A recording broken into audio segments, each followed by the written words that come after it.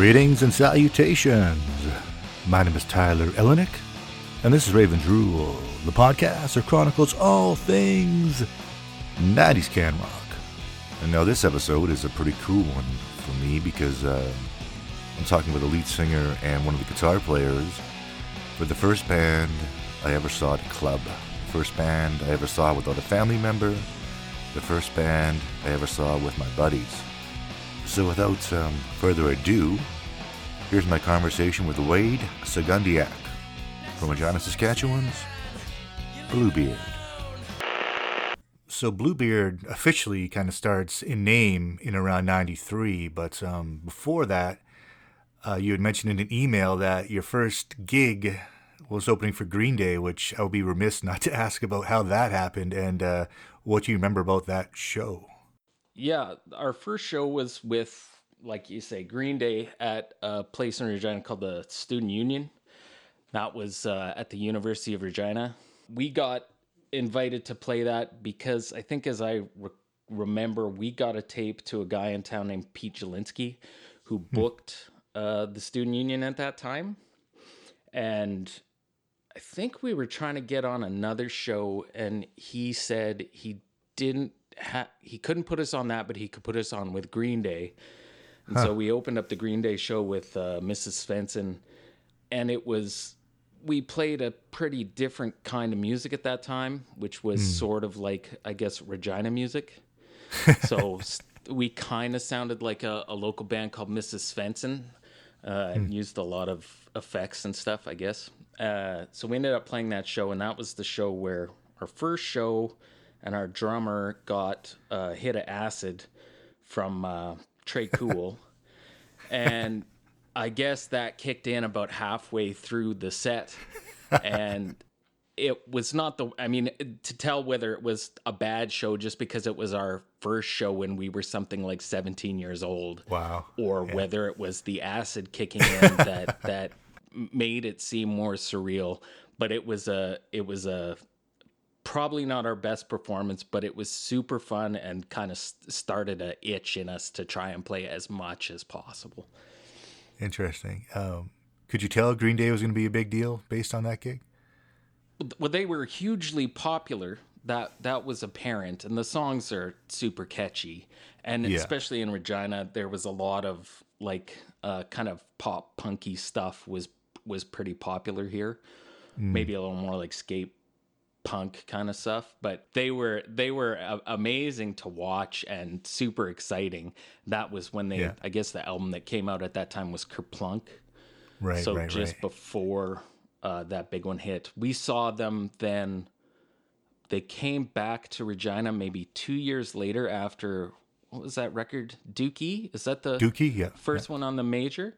After that record came out, they came back to Regina, and me and I think it was Scott were driving down Albert Street, which is kind of the main strip in Regina, the day that Green Day had come back, and they were playing at a place called the Agrodome, which is like a big, kind of the main concert, the huge concert venue, or the big concert venue in Regina. So they were playing at the Agrodome, and we saw Trey Cool and somebody else, Mike Dirnt, I think, and their manager or something had scooters, and they were at there used to be a phone booth on the corner of, I guess that's 14th Avenue and Albert Street. And we saw them there and pulled over and said, "Hey, we played with you like 2 years ago, and I don't know if you remember that." And they were like, "Oh yeah, that's cool. Yeah, I remember, whatever." And we said, "Oh, you guys are playing tonight. We're not going to the show." And they said, "Oh, well, that's okay. Can you give us a ride back to the Agrodome?" So we gave them a ride back to the Agrodome, and they gave us 2 tickets to that concert for that night. And of course, being young punk kids, we kind of bummed around for the rest of the afternoon and went back just before the show started and sold the tickets out in front of the Agrodome. So I guess that I don't know if we were too cool for school or just would have rather had $60, but yeah, exactly. That's awesome. But Pete Jelinski at that, he was so good, and that place, the Student Union, was kind of the place where all ages shows happened all the time. There's so many bands that went through there that he was so good at putting on local bands to open and everything. He's kind of he was an amazing person for the Regina scene at that time. For what he did was just incredible. Describe that Regina scene for somebody who might not have been here. What was it like kind of when you kind of first got going, 91 to 93? In the early days, there weren't a lot of places for all ages shows to happen.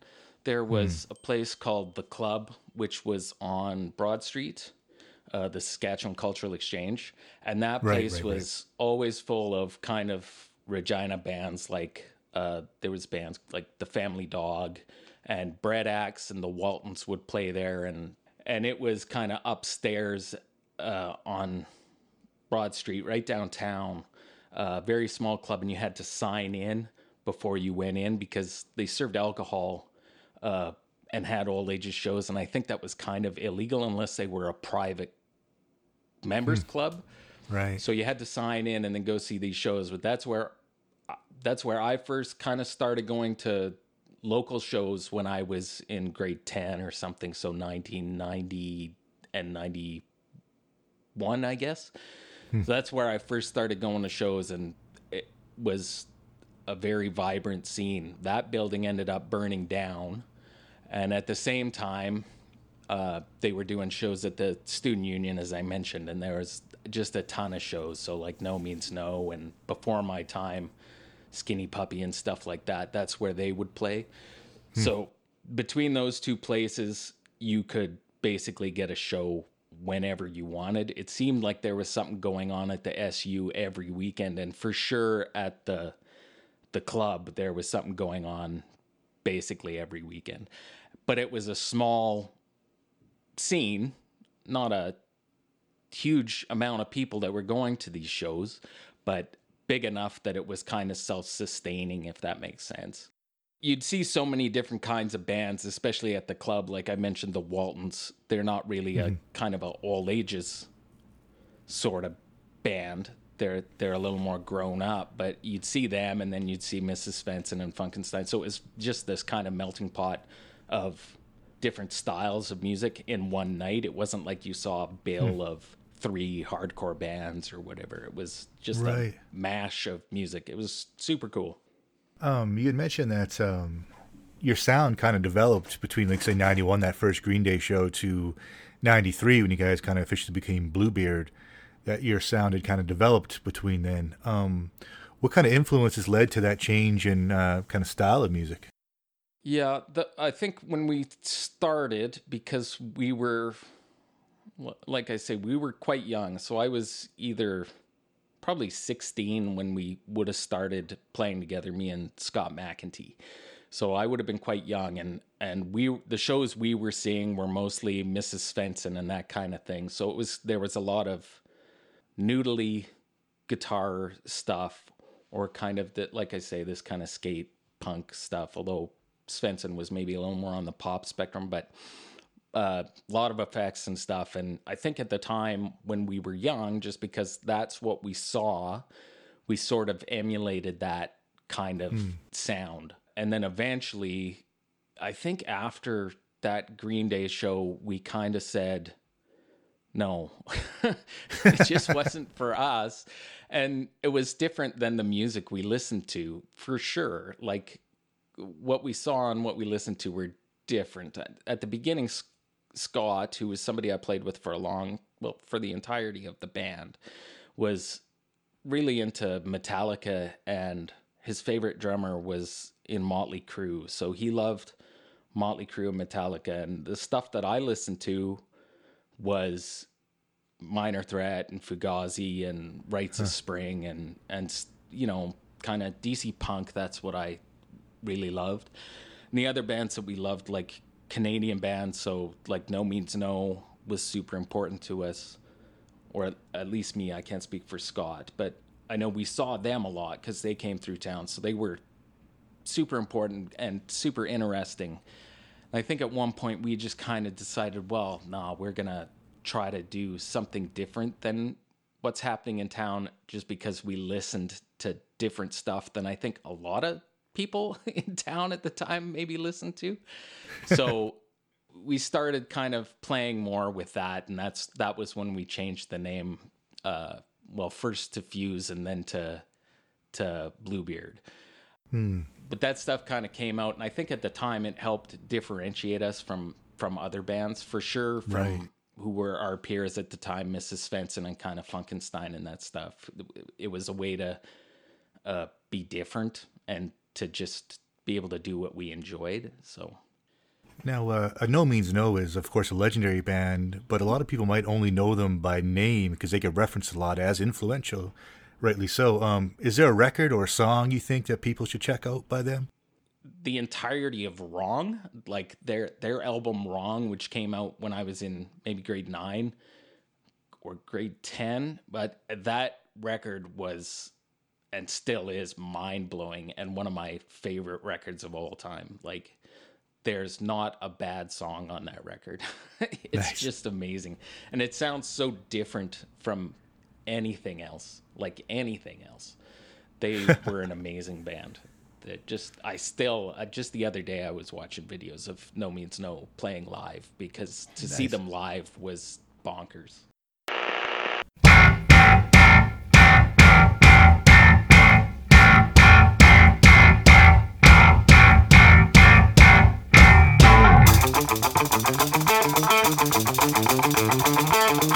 Have you heard the news? The dead walk. You hear that sound? You hear that sound? Like fingers scratching underground. You hear that sound? That slamming door. I fought it all my life, but I can't fight it anymore. It's touching up. I fought a dead duck. Shit out of luck.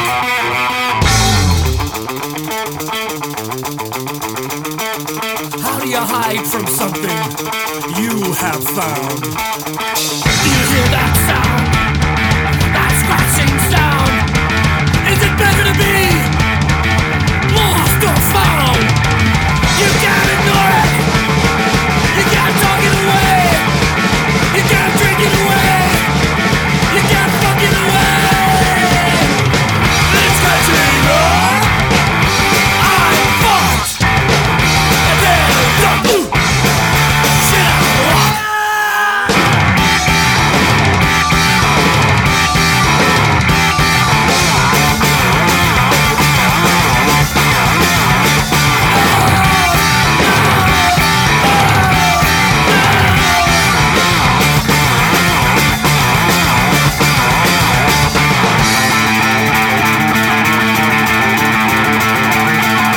Give me a cider. Let me in. I am mad. You are my only witness. There are some things that never die. Things that never really were alive. I shut them out. I slammed the door. But I can't keep them back anymore. It's catching up.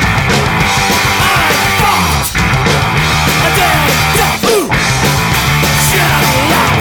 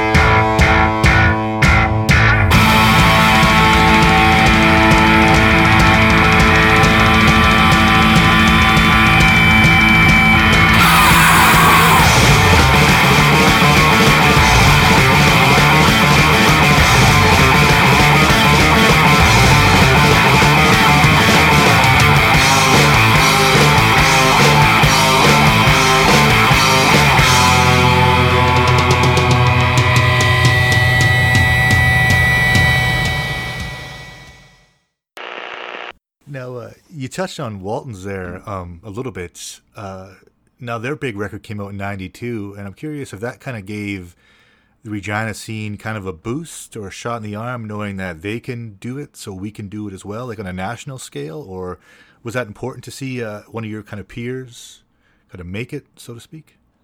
Well, I think because they're a bit older than us, and like I say, they were kind of grown-up music.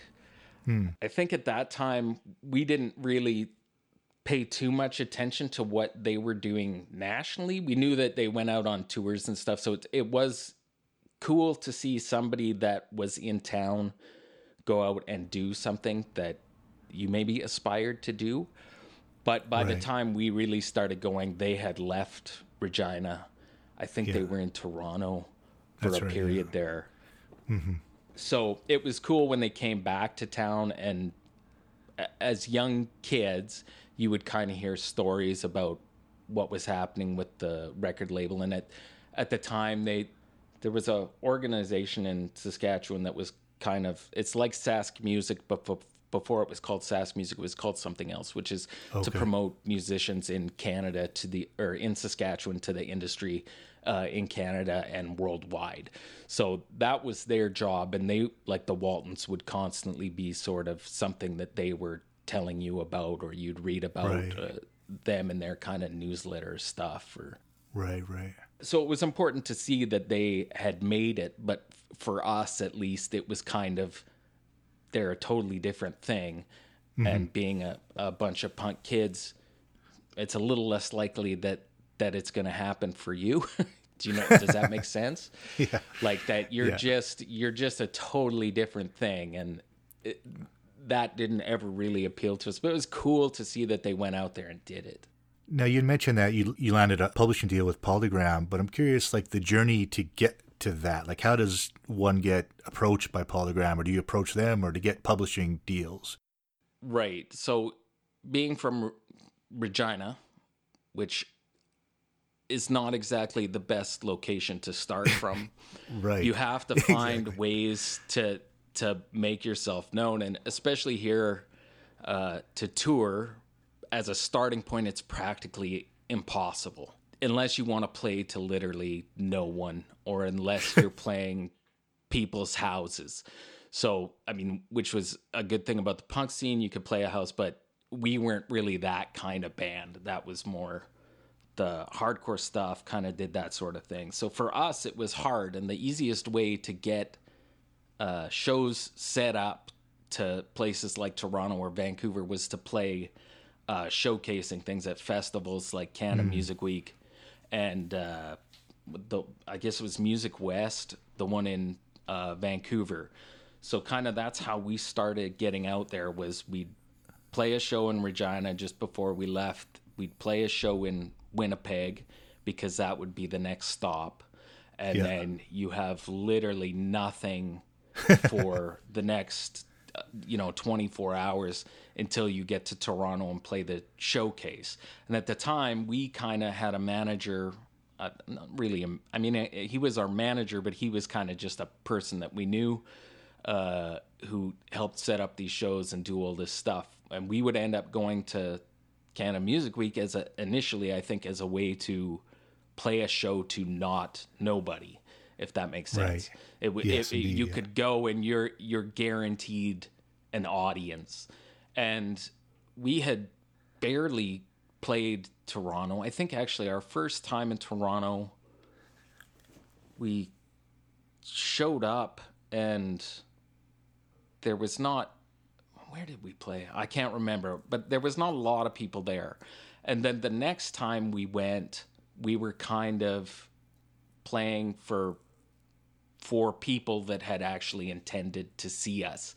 So that was interesting. But going there and meeting industry people, and I think because we were very different than kind of what was going on in Canada at the time. I think we got some attention just because of that, and because it was the 90s and Nevermind had come out. There was Canada's delay where nobody really understands that they have to get on board, but once they figure it out, it's like a feeding frenzy. So they They kind of wanted to absorb something that was maybe like a Nirvana-esque or in that kind of vein. So we'd played these things and would go out to Vancouver or Toronto. I think it was Toronto we played for Next to Nobody. Then we went to Vancouver for Music West and played a place called the Town Pump for a showcase there. And that really got us a fair amount of attention. That was when we went back to Toronto the second time.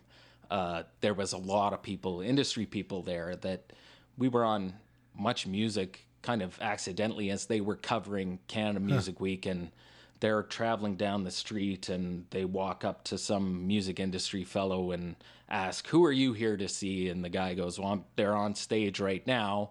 And then the camera goes in and it was us at the El Macombo. And we didn't know anything about that till we came home, and then somebody said, "Oh, you guys were on Much Music." It's like, it was a kind of it was like a surreal thing. And after that kind of meeting was when we started meeting with the major labels in Canada who had suddenly developed an interest and taste in the kind of music we were doing.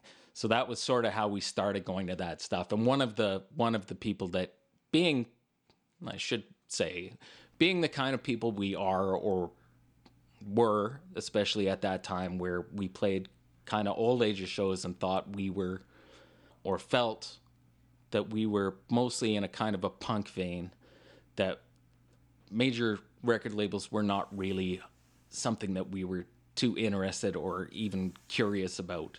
So when we did sign the publishing deal, it was more like, they're just buying songs. It's not like we're on a label or they're telling us what to do. So sure, let's do this. Yeah. In the timeline of Bluebeard, was this before that Another White Male tour or after? Yeah, this would have been before. Yeah. Now, Another White Male, they, at the time, Polygram has a bunch of different labels under its umbrella. Well, now it's the Universal, but they were Polygram, A&M, and a couple more labels that are run under the Polygram umbrella. And Another White Male was, at the time we went out with them, just recently signed to A&M, I think, in Canada. I think so. Yeah, I think that's right. And had released an album called Cattle. Yeah, but they were friends with us before we went on the road with them, or before they got signed. So did you guys connect through one of those Much West kind of deals, or how did you guys kind of develop the friendship? That's exactly how we did it. Yeah, that's exactly how we did it. I think we met them in Vancouver, and they were, because that's where they're from, and they were roughly the same age as us, played maybe not totally the similar kind of music, but in the same vein. We could certainly talk about music in the same sort of way, and they were awesome and fun. So that's how we ended up making friends with them. Did you guys go cross Canada or Western Canada? Or? Yeah, with them we went across Canada, from Vancouver to Halifax. Wow. And that was a lot of fun because you're out with your friends, and then they had other openers. So we did that tour, and another band called 10 Days Late played some of it. And then I think a band from the United States called Sponge got picked up for the next bit of it. So we got to go with them all over and see all sorts of stuff. It was an amazing time, and just bonkers things happened.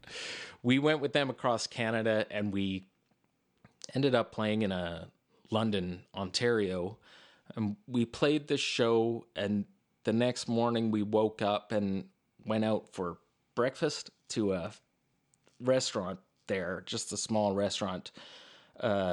I walked in, and there was a elderly woman sitting at a table who didn't get up. We thought maybe she was a patron, and then she got up and asked us how we were doing and what we would like, and so we told her we were there for breakfast, and she said, "Oh, okay, great.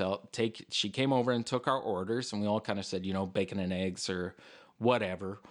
And then 10 minutes passed, and nothing happened. And then finally she came out to the table and took us back to the kitchen and had us make our own breakfast. No way. So there was nobody who worked in the kitchen It was just her in this restaurant. And like I say, when we came in, she was crying at a table talking to another man. A guy we were with who was doing sound for Another White Male had asked her if she had any cigarettes for sale. And she said no, but she could go get him some. And then she left the restaurant and ran down the street to a corner store to go buy, I guess, Ron a pack of cigarettes and come back. It was the most insane experience of my life, but something I'll never forget. So going out with them was like a ton of fun, just a ton of fun. And that tour is documented for people on YouTube. There's a full gig taking place in Regina of you guys, your full set, and Another White Male's full set. And it's pro shot, and it sounds amazing. What is the story behind getting that gig recorded? That our manager had set that up to, I don't actually know why. He knew quite a few people who were in film, and so he'd set this up to record it. And yeah, there was a whole bunch of people there, but it was just something that our manager had set up, and we came back and did it. And I don't think anything ever happened with it. I don't have a tape of it, so to see it when the guys from Another White Male put it up, that was super interesting, because otherwise I would have no idea what happened there. But he set it up. I think the thing was they were trying to show that you could record these concerts. The company in Regina could record these concerts and do live feeds for Much Music and what have you. Right. I think is actually how that ended up getting done. But interesting. It's a cool document. That's for sure. I mean, not the best show to put up. I was kind of angry, I think, that night. So you were upset, yes, throughout the entire game. Yeah. You were right mad. I think we were pretty upset. We had come back from being somewhere and had heard that one of our members, their little brother, had gotten beat up. Wow. And part of it was because of that we were in a band that person didn't like. And I think we got very upset because it seemed like a absolutely insane thing to do. And at that time, I think in Regina is it's a pretty tight scene and pretty small. Like if anyone who's never been to Regina, it's a small place. It's a small town, especially at that time. Mm-hmm. And everybody in the scene kind of knows who each other are. Mm-hmm. And there was kind of backlash to us because we had maybe signed the publishing deal and talked to these majors and did things that maybe people didn't think was super cool or becoming of a band from Regina, especially in the all ages scene. That's what it felt like to me. Whether that's actually what was going on is hard to say, but that's how it felt at the time. And that I remember that show, we were just super upset that kind of thing was happening, especially to a little kid. Yeah, it's a bad show to be taped. That's for sure. But I must tell you that, because I was watching it, because what had happened was I had a friend come over from he's working in Taiwan, so he came over and we were just hanging out, and somehow we started talking about Jar. Remember Jar? They were from Vancouver. They came a little bit after you guys. Jar, which led to Flybanger, which led to Another White Male. I was like, man, do you remember Another White Male? And I found that gig at Channel 1, and we watched the full show, and the next video YouTube put up was Bluebeard. I'm like, fucking Bluebeard. I can't believe it, man. Because I had no idea that you guys had a pro shot gig out there. And so we started watching it, and me and my buddy are looking at the gig, and we're like, this dude's vocals are flawless, man. Like, your vocals, dude, in that show are flawless to our ears. Like, you were upset the whole gig, you were playing hard, and the vocals, it sounds like a record. Like, it's so good. I mean, I couldn't believe it, dude. So as a document, as a fan, I'd say it's a pretty good one. Well, thank you. Yeah, that's good. It's good that like I say, I'm glad he put it up because I'd never see it. I've shown it to my children, and they kind of laugh because I have blonde hair and hair, like that was probably after we'd played for a while. Usually I shave my head, and I still shave my head. So for my kids to see me with actual hair, they just think it's super weird. But it's a great document and a fun time. And there was so many people there. And I think it's good to look back and just remember what in Regina right now. There's some shows, but it's not like it was then. There's No. just the scene at that time was just incredible, and everyone was super supportive of even local band. Even if you hated them, everyone would go to a show. And there was Channel 1, and then there was, well, the new Channel 1 and the old Channel 1. So the old Channel 1 was the venue. And then it became Channel 1 when it moved over to Broad Street, which was much bigger. But the old venue space then became a place called the Underground, which was exclusively an old ages club. And everybody came through there. So Bad Brains, like literally everyone, Trenchmouth, who were just amazing. All these bands came through, and we were kind of like the house band there. But everyone would go, and it was always packed with kids. It was just an amazing place to be. Like, so to see that, at least in some degree, it would have been cooler if it was shot at the Underground, but it was shot at Channel 1. Yeah. But it was so amazing. Just that whole scene from 1991 to probably 2000. I just remember it being for sure. Yeah. Amazing. Now, we touched on it a little bit, but Bluebeard has a lot of political songs. A lot of really, like a New Home was played at that gig that we referenced, and Theory of Natural Selection, I think, Selling Point were all played at that gig. Yeah. Can you talk about, I guess, the issues that you were upset about then, or that you wanted to bring attention to? Are they still issues today? I mean, totally. Everything that I think we did at that time was just you don't want to write love songs, right? There's more than enough of those in the world. So we ended up writing, and I guess that's what we listened to. Like if you I listened to the Gang of Four and Fugazi and stuff like that. They're all very political bands. So for me, I guess as a lyricist, that was the most important thing. And we had songs like New Home, which was basically a history of Canada and how colonialism has played a part in our history, and how we maybe should have taken stock of that and been a little more aware of it at the time. And still, Regina and Saskatoon especially were incredibly racist towns, in my opinion. The way I think we saw it, there was the moonlight drives and stuff in Saskatoon where they were taking Aboriginal people out of town, and another woman was murdered in Regina, and it was a brutal, very racist place. I think it maybe still is, though. At that time, it certainly felt you could see it more obviously. So we kind of wrote songs about that. It was just more of a way to speak about something that was maybe more important. So or partner abuse, that sort of thing. That was mostly what we wrote about. I think people should write about that stuff all the time. Like I say, there's too many love songs. Nobody needs that. Nobody needs a song about partying. It's just not. I don't think anybody needs that, and especially if you're kind of on the fringes of music. There's literally no reason that you should be writing that kind of song. I mean, sure, they have their place, but you might as well use music as a chance to speak about things that matter. I mean, No Means No did that. DOA did that. So like that's the stuff that I remember too, is seeing those bands, hearing them, and it just makes more sense. It made me think when I was a kid, so you might as well make other people think, right?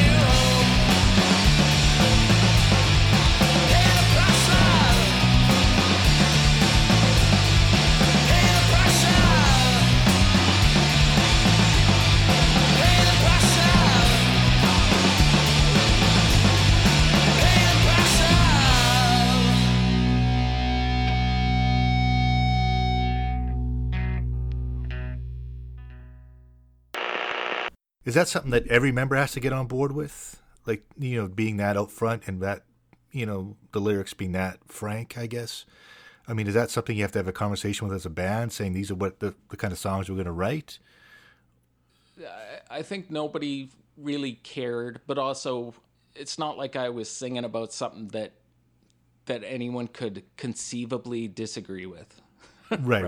Exactly. Like if you disagree or that colonialism is bad, then you probably shouldn't be in the band, and I guess you'd just leave, right? So it wasn't anything that we ever really had to talk about. And then we were influenced by our surroundings. So at that time in the 90s, I think much more than now, Saskatchewan was a pretty left province.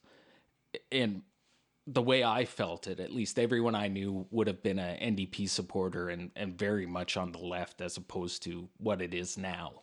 So I think everyone sort of would agree with the politics that the band had. It would be pretty hard to find somebody, even in the crowd, who was opposed to what we were saying. The only time we ever got in trouble actually is just because we were bad and I guess probably still remain horrible at interviews. So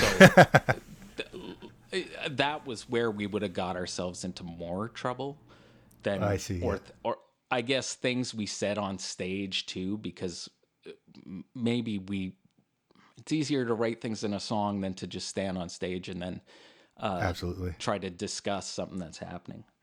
Yeah, because you turn like New Home into like an earworm, like such a serious subject, but yet the chorus, I mean, gets stuck in the brain of the listener. For sure, like the Gang of Four, that's something that they did.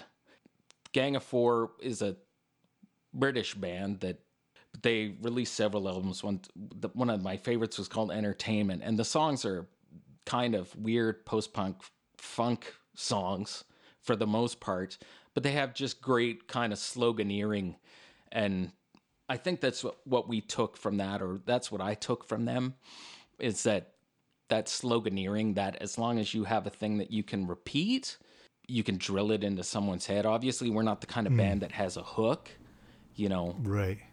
And I couldn't sing a melody really to save my life, so to just kind of chant things out was a lot easier. But yeah, it's good when you have something that's political but catchy. Right. We kind of stepped away from that later on, but especially on that first record, there's some catchy stuff on there. Actually, before we kind of move on, you had mentioned a couple times in our chat, Much Music. And we had discussed in our kind of pre-interview that you guys were, in fact, Rick the Temp's first on-camera interview, which is a big deal because the dude's like a legend. How did that come to be? What were the kind of circumstances surrounding that? Yeah, that's like a Canadian heritage moment, I guess. Absolutely. So we were Rick the Temp's first interview, and that came about because after we signed with Polygram, they, I guess, wanted us to get some publicity. So hired a publicist for roughly 2 days, I think. So we had to do a series of press, and we went in and got on Much Music. I don't remember performing on Much.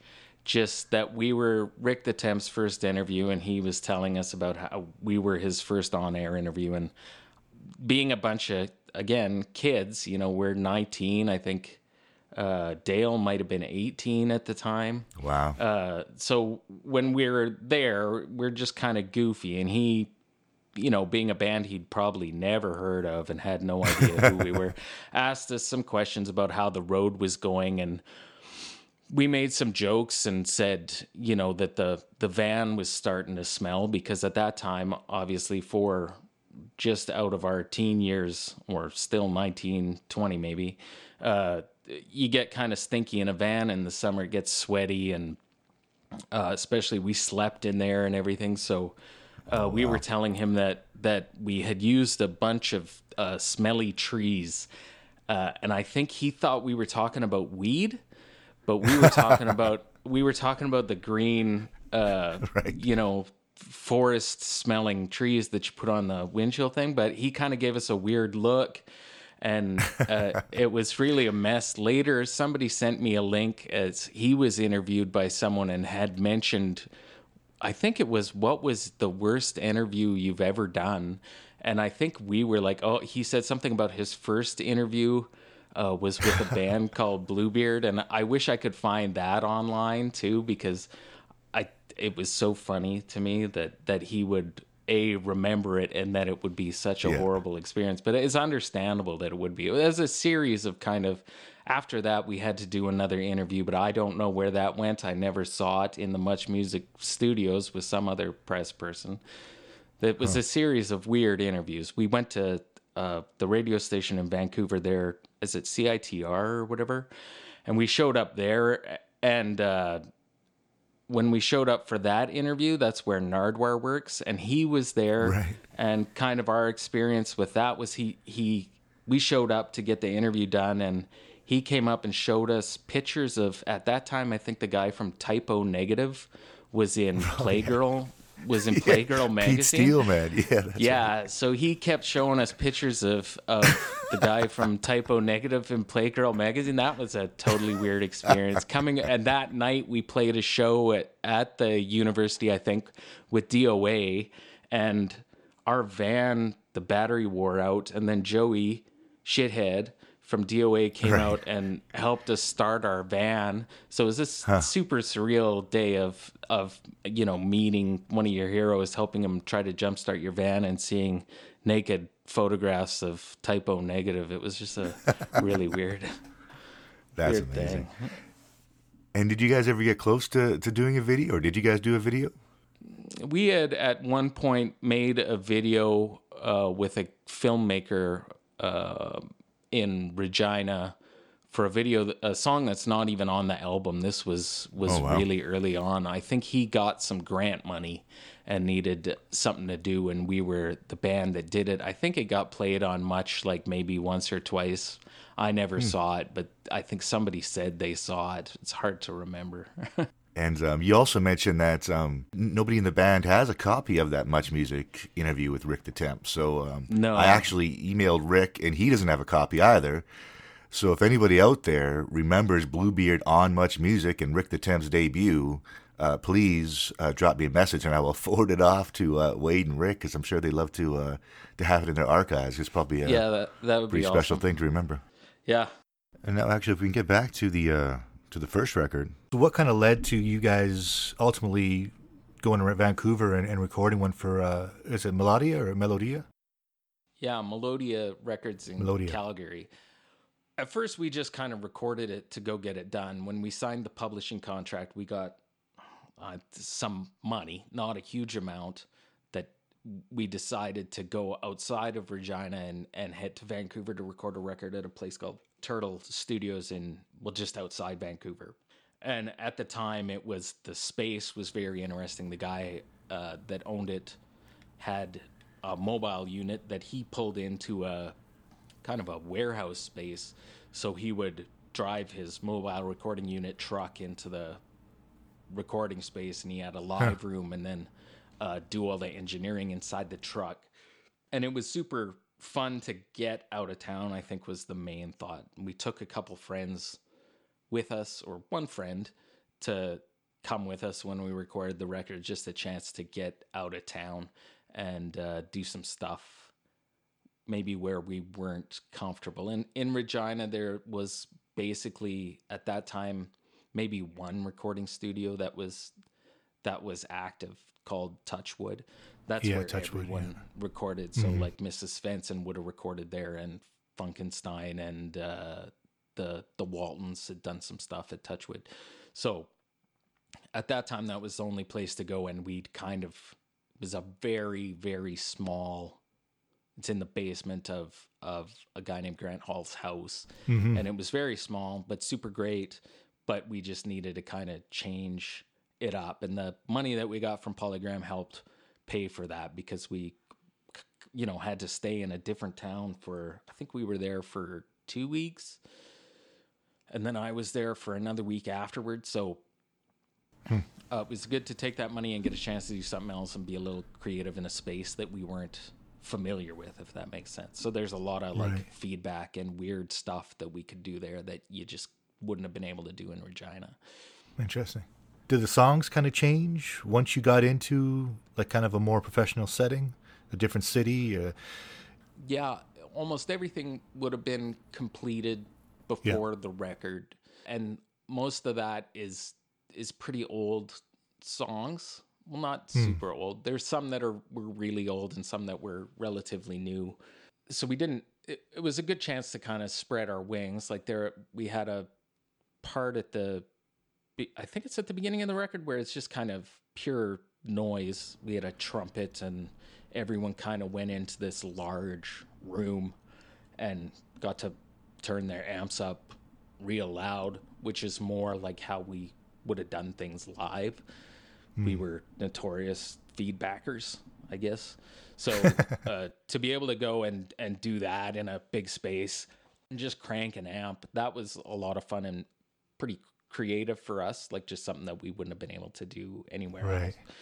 But most of the songs we would have gone in with and not kind of worked on there. It wasn't till later on that we kind of, like after that, where we would have had newer songs to come in with. But we toured the same songs for 2 years maybe, or most of the same songs. You can hear which ones are different on that record, that sound kind of starts to change. There's a song called Ode to Whitney on that record, which sounds quite different than the rest of the songs. So that would have been a pretty recent song, and we would have been probably the most excited to play that. But then there's other songs on there that are super old, like Selling Point even would have been a pretty old song by that point.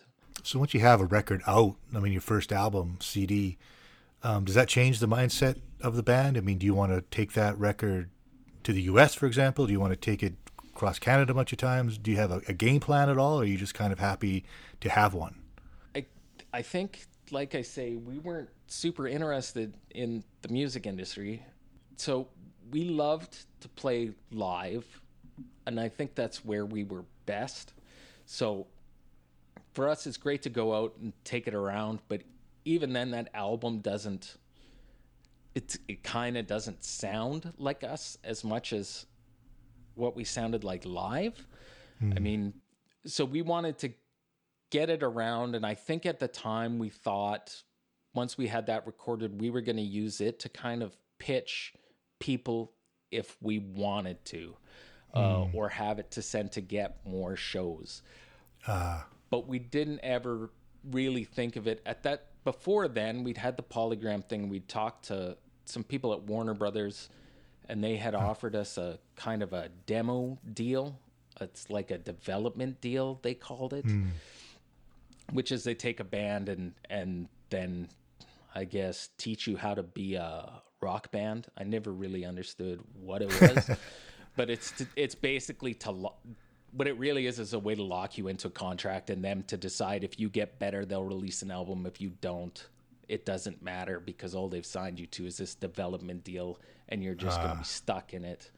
So we refused to do that. And at that time, it was just, we had made friends with a band in Calgary called the Primrods. And the Primrods owned Ben from the Primrods owned a record label called Melodia. And so we were just excited to put it out with them and sell it where we could and have something to sell it when we went on the road, just because we might not get to places like Toronto or like Thunder Bay or anywhere quite regularly, just because we're from Regina. So it was a good thing to sell when we got to a show, or to have them send out across Canada. It was good for us. That's all I think we really expected of it. And it kind of had to be done so that Polygram would have something to sell or license songs for. Although the only thing I think they ever licensed, they licensed one song that shows up all the time in our Shazam. So we always get one song called Whistleblower shows up as being Shazammed in Apple Music, and that's because they sold it or licensed it to Degrassi, The Next Generation. Oh, no way. So in one episode of Degrassi, The Next Generation, there's a bunch of kids skateboarding outside and talking about a car race, and they're playing one of our songs in the background of that. And so it's just constantly being Shazammed. Wow. I don't know if everybody is watching a bunch of The Next Generation or what. But yeah, so it was a way for them to have something to put out so that they could license the songs. I'm glad we got on the topic of Whistleblower, man, because that is one of my favorite tunes on the record. Do you remember anything behind the writing or recording of that track? Any kind of background on it? I remember we wrote it, and then everybody told me it sounded like Helmet. A little bit. And it does. And yeah. I hadn't really paid attention to that. I wasn't a Helmet fan, surprisingly. Yeah, it is surprising, actually. So everybody told me that it sounded like Helmet, and then now every time I hear it, I'm like, oh yeah, that's totally Helmet. So I must have been listening to that song and sucked it up, and then we put that out. But yeah, that's all I remember about it. Yeah, I hear influences of Helmet, even though it's not intentional. Fugazi, Sunny Day Real Estate. Yeah, for sure, Fugazi. Like when we were named, before we were Bluebeard, we were called Fuse, which was taken from a Right to Spring song where he says, "The world is my fuse." So we named our band Fuse because I loved the Right to Spring, and then everybody in Regina started calling us Fuse Gazi. And that got a little annoying. Yeah, I could see why. We changed our name, yeah. Oh, that's funny, man. Yeah, it is funny. It's a good burn. It is. It's clever, man.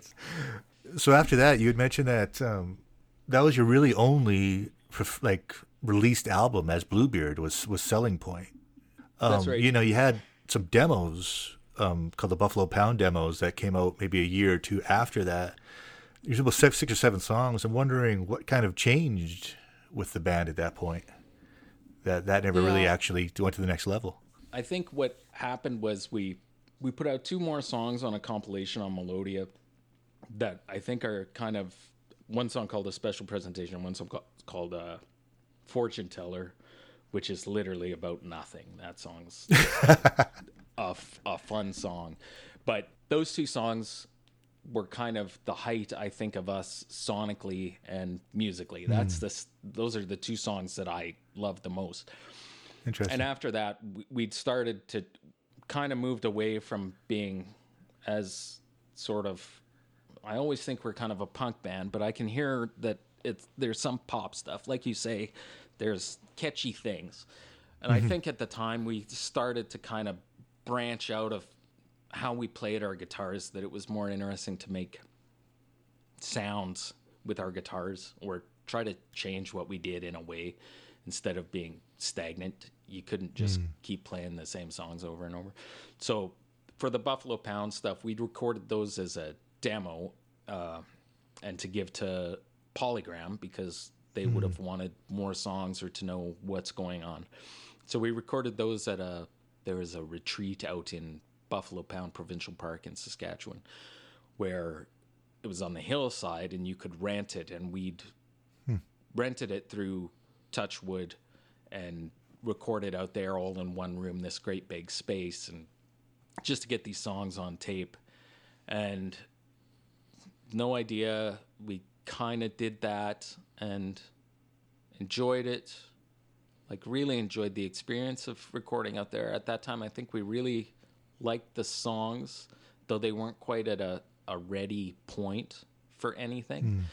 So going out there and doing that, getting the songs together just to hear them and kind of figure stuff out later, although we even took those songs out on the road with Another White Male, I think, some of those. So to get that together for Polygram and to maybe see what we could do with it with Melodia or another indie label was, I think, the thought. But shortly after that is when we kind of broke up.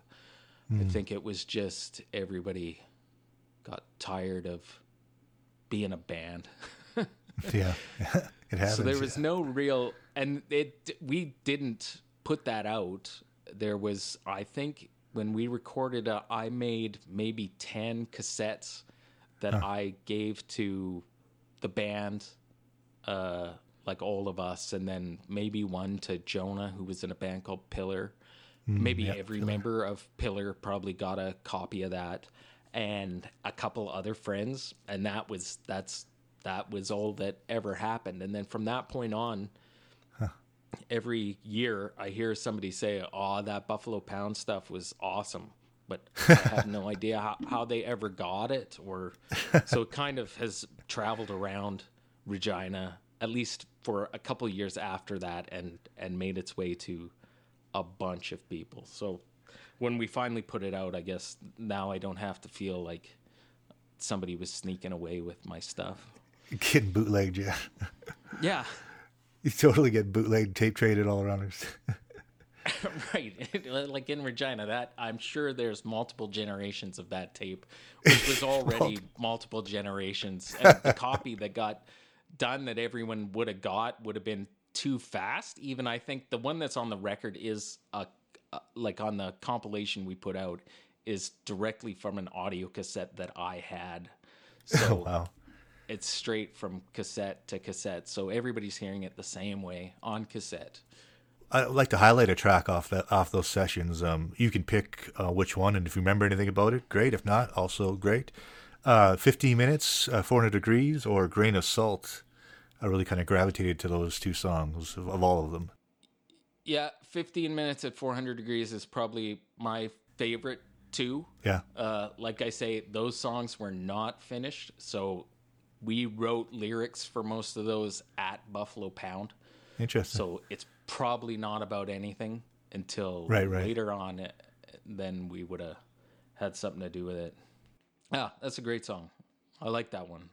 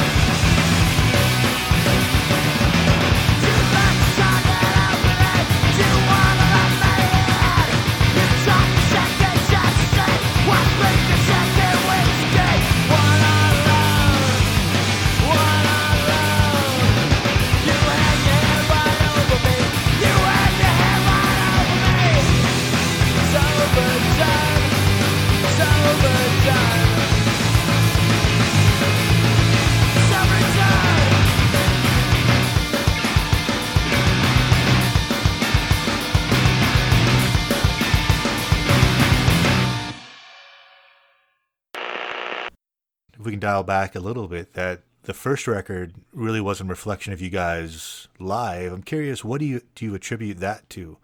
Like just not doing it live in studio, or the crowd not having the energy, or how come you think it sounds different from a live show? No, I think that as a live band, we were more... Well, we would play around a little more, I think, with just how we played songs. Not in weird ways, but you might, when you're playing live, you might stop. Because we had two guitar players, I might stop playing altogether, or we might extend parts of songs, right, and do things that even when we would rehearse, some of those extensions that we do as a band practicing in a basement would lead to other songs. So I think that sometimes when we played live, there was more of an opportunity to find things. And when we went in to do the record, it kind of, we still had a chance to spread our wings a little bit, but you have to commit, right? You have to commit to something or you'll never be done. For sure. Yep. You don't really have to commit to anything when you play live. You just do it. I mean, you've committed to it, but it only lasts for the length of the song unless it's recorded and put on YouTube. It only lasts the length of that song. You can do whatever you want. And I think that was maybe something that we did better live. Plus the energy is just there when you're playing in front of other people, that it's hard to sing when you're staring at a wall. Does that make sense? Yeah, I can imagine. Like it's a totally different experience just trying to find the energy to sing a song when you're standing by yourself and talking into a mic. It became a little like, so even on the Buffalo Pound stuff, because we were in a single room playing at once live off the floor, that I think that those recordings are better. It sounds more like what we sounded like as a band, just because you do different things with your instruments. You're a little more excited by the people around you. You can watch your drummer and be excited by him being excited, or the bass player. You get to watch the other members of your band being excited by what you're doing, what we're all doing, and just growing more confident in what you do by watching them being confident in what they do. So I think that's something that kind of got lost on the record that we recorded. Yeah. Interesting. No, well said, for sure. Now, well, the 90s, Bluebeard didn't survive the 90s. It did come back in a kind of reincarnated in a way, in a band called Bull Market in the early 2000s with, I think, most of the band, if not all of it, and then, of course, somebody from Pillar, Jonah. Yeah. What led to that kind of reformation, and then why the change in name? Yeah, I think I had played for a little while with another, like you say, Pillar, which then became Ghosts of Modern Man, and they were pretty successful, and they were great. For sure, band. yeah. And I think we broke up and then just decided a couple years later to get back together for no other reason than maybe we were bored. So we got back together as Bull Market and did that through the 90s, but basically never left Regina. Wow. I don't think we ever played anywhere as Bull Market. We just stayed in Regina. I think we're happy to just kind of write some songs and play some shows. So we got to play with bands we liked. Like we finally got to play with Fugazi, which was incredible. Wow. We got to play with Bad Brains and stuff. So we got to play shows that we didn't get to as Bluebeard, and I think that was just enough.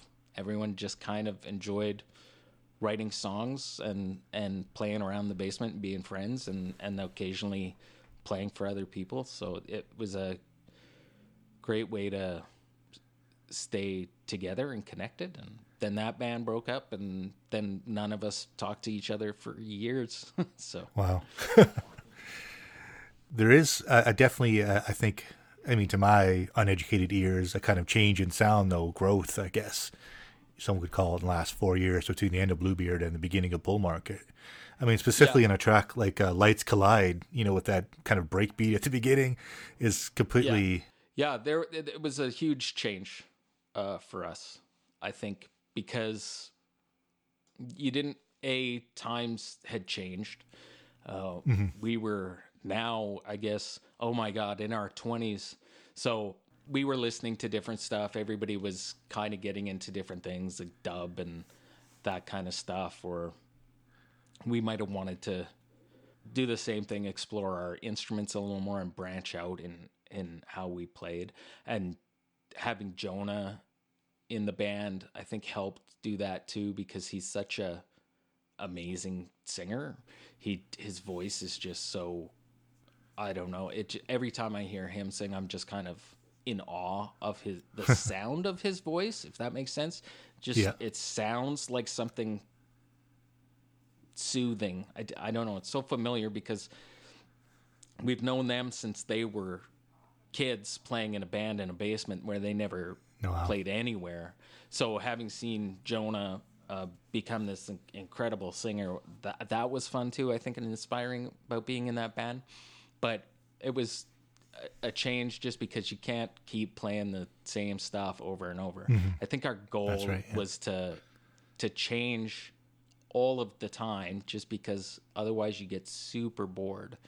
So if you keep releasing the same stuff or writing the same kind of song, well, then you're not really a fan of music. You're just a fan of whatever thing made you successful in the first place. Right. Yeah, well said. I don't think that's a trap you want to get into. You'd rather be progressing in a way that's entertaining for yourself and shows growth, right? Now, we'll wrap this up soon, but before we kind of leave the 90s and the early 2000s, any kind of final thoughts on the decade? Maybe in the Canadian music scene as a whole, or in the 90s, your experience within them? Anything we didn't touch on that you thought might come up today? I mean, it was an amazing time for Canadian music. There were so many bands and so many people going across Canada and playing for even bands in the States. It was just a great time for kind of indie music in general. Mm-hmm. And in Canada, I think everybody got to see some great music, and the camaraderie of people was really great. And then it kind of died when bands kind of took a back seat to pre-recorded music. That's kind of what killed it, I think. And that was sad. And it doesn't seem like it's ever kind of bounced back to that sort of thing. But it was an amazing time. Obviously I was a kid at that time, just in my teens, late teens and early 20s. And it was amazing to see what happened in town. Bands like the Waltons, it was great to see them do that thing. And other bands in town, like there's a band called Sylvie, and like I said, Ghost of Modern Man, and I Spy and stuff. Just to see all those bands and to watch the scene in Regina become this living, breathing thing was amazing, and I would never trade it for anything. Oh, well said, sir. Now, you took a break from kind of releasing and recording for like 20 years. I mean, you probably played a ton in your own basement, but you recently kind of got back out there in 2021 with I Want a Record Out of You, a single you have on Spotify. What kind of led you to kind of take the plunge again, I guess, and put something back out there for the people? I am a stay-at-home dad. So nice. I take care of my kids when they come home for lunch, and I'm home all the time. And at some point, that got boring, and I took some classes through Berkeley Online to learn how to be a engineer, kind of an audio engineer, do some audio engineering. And I took a course about song production, music production, and what makes a good song. So I'd written a song during the course of that course as a fun thing to do, and it's about my wife, so it is a love song. She's got her own band here in town called Team Player. So it was a song about her, trying to be supportive of her, and it was a fun thing to do, just to record and write myself in my basement and put out. The sound engineer is ready, the musicians are set, and I see a record made.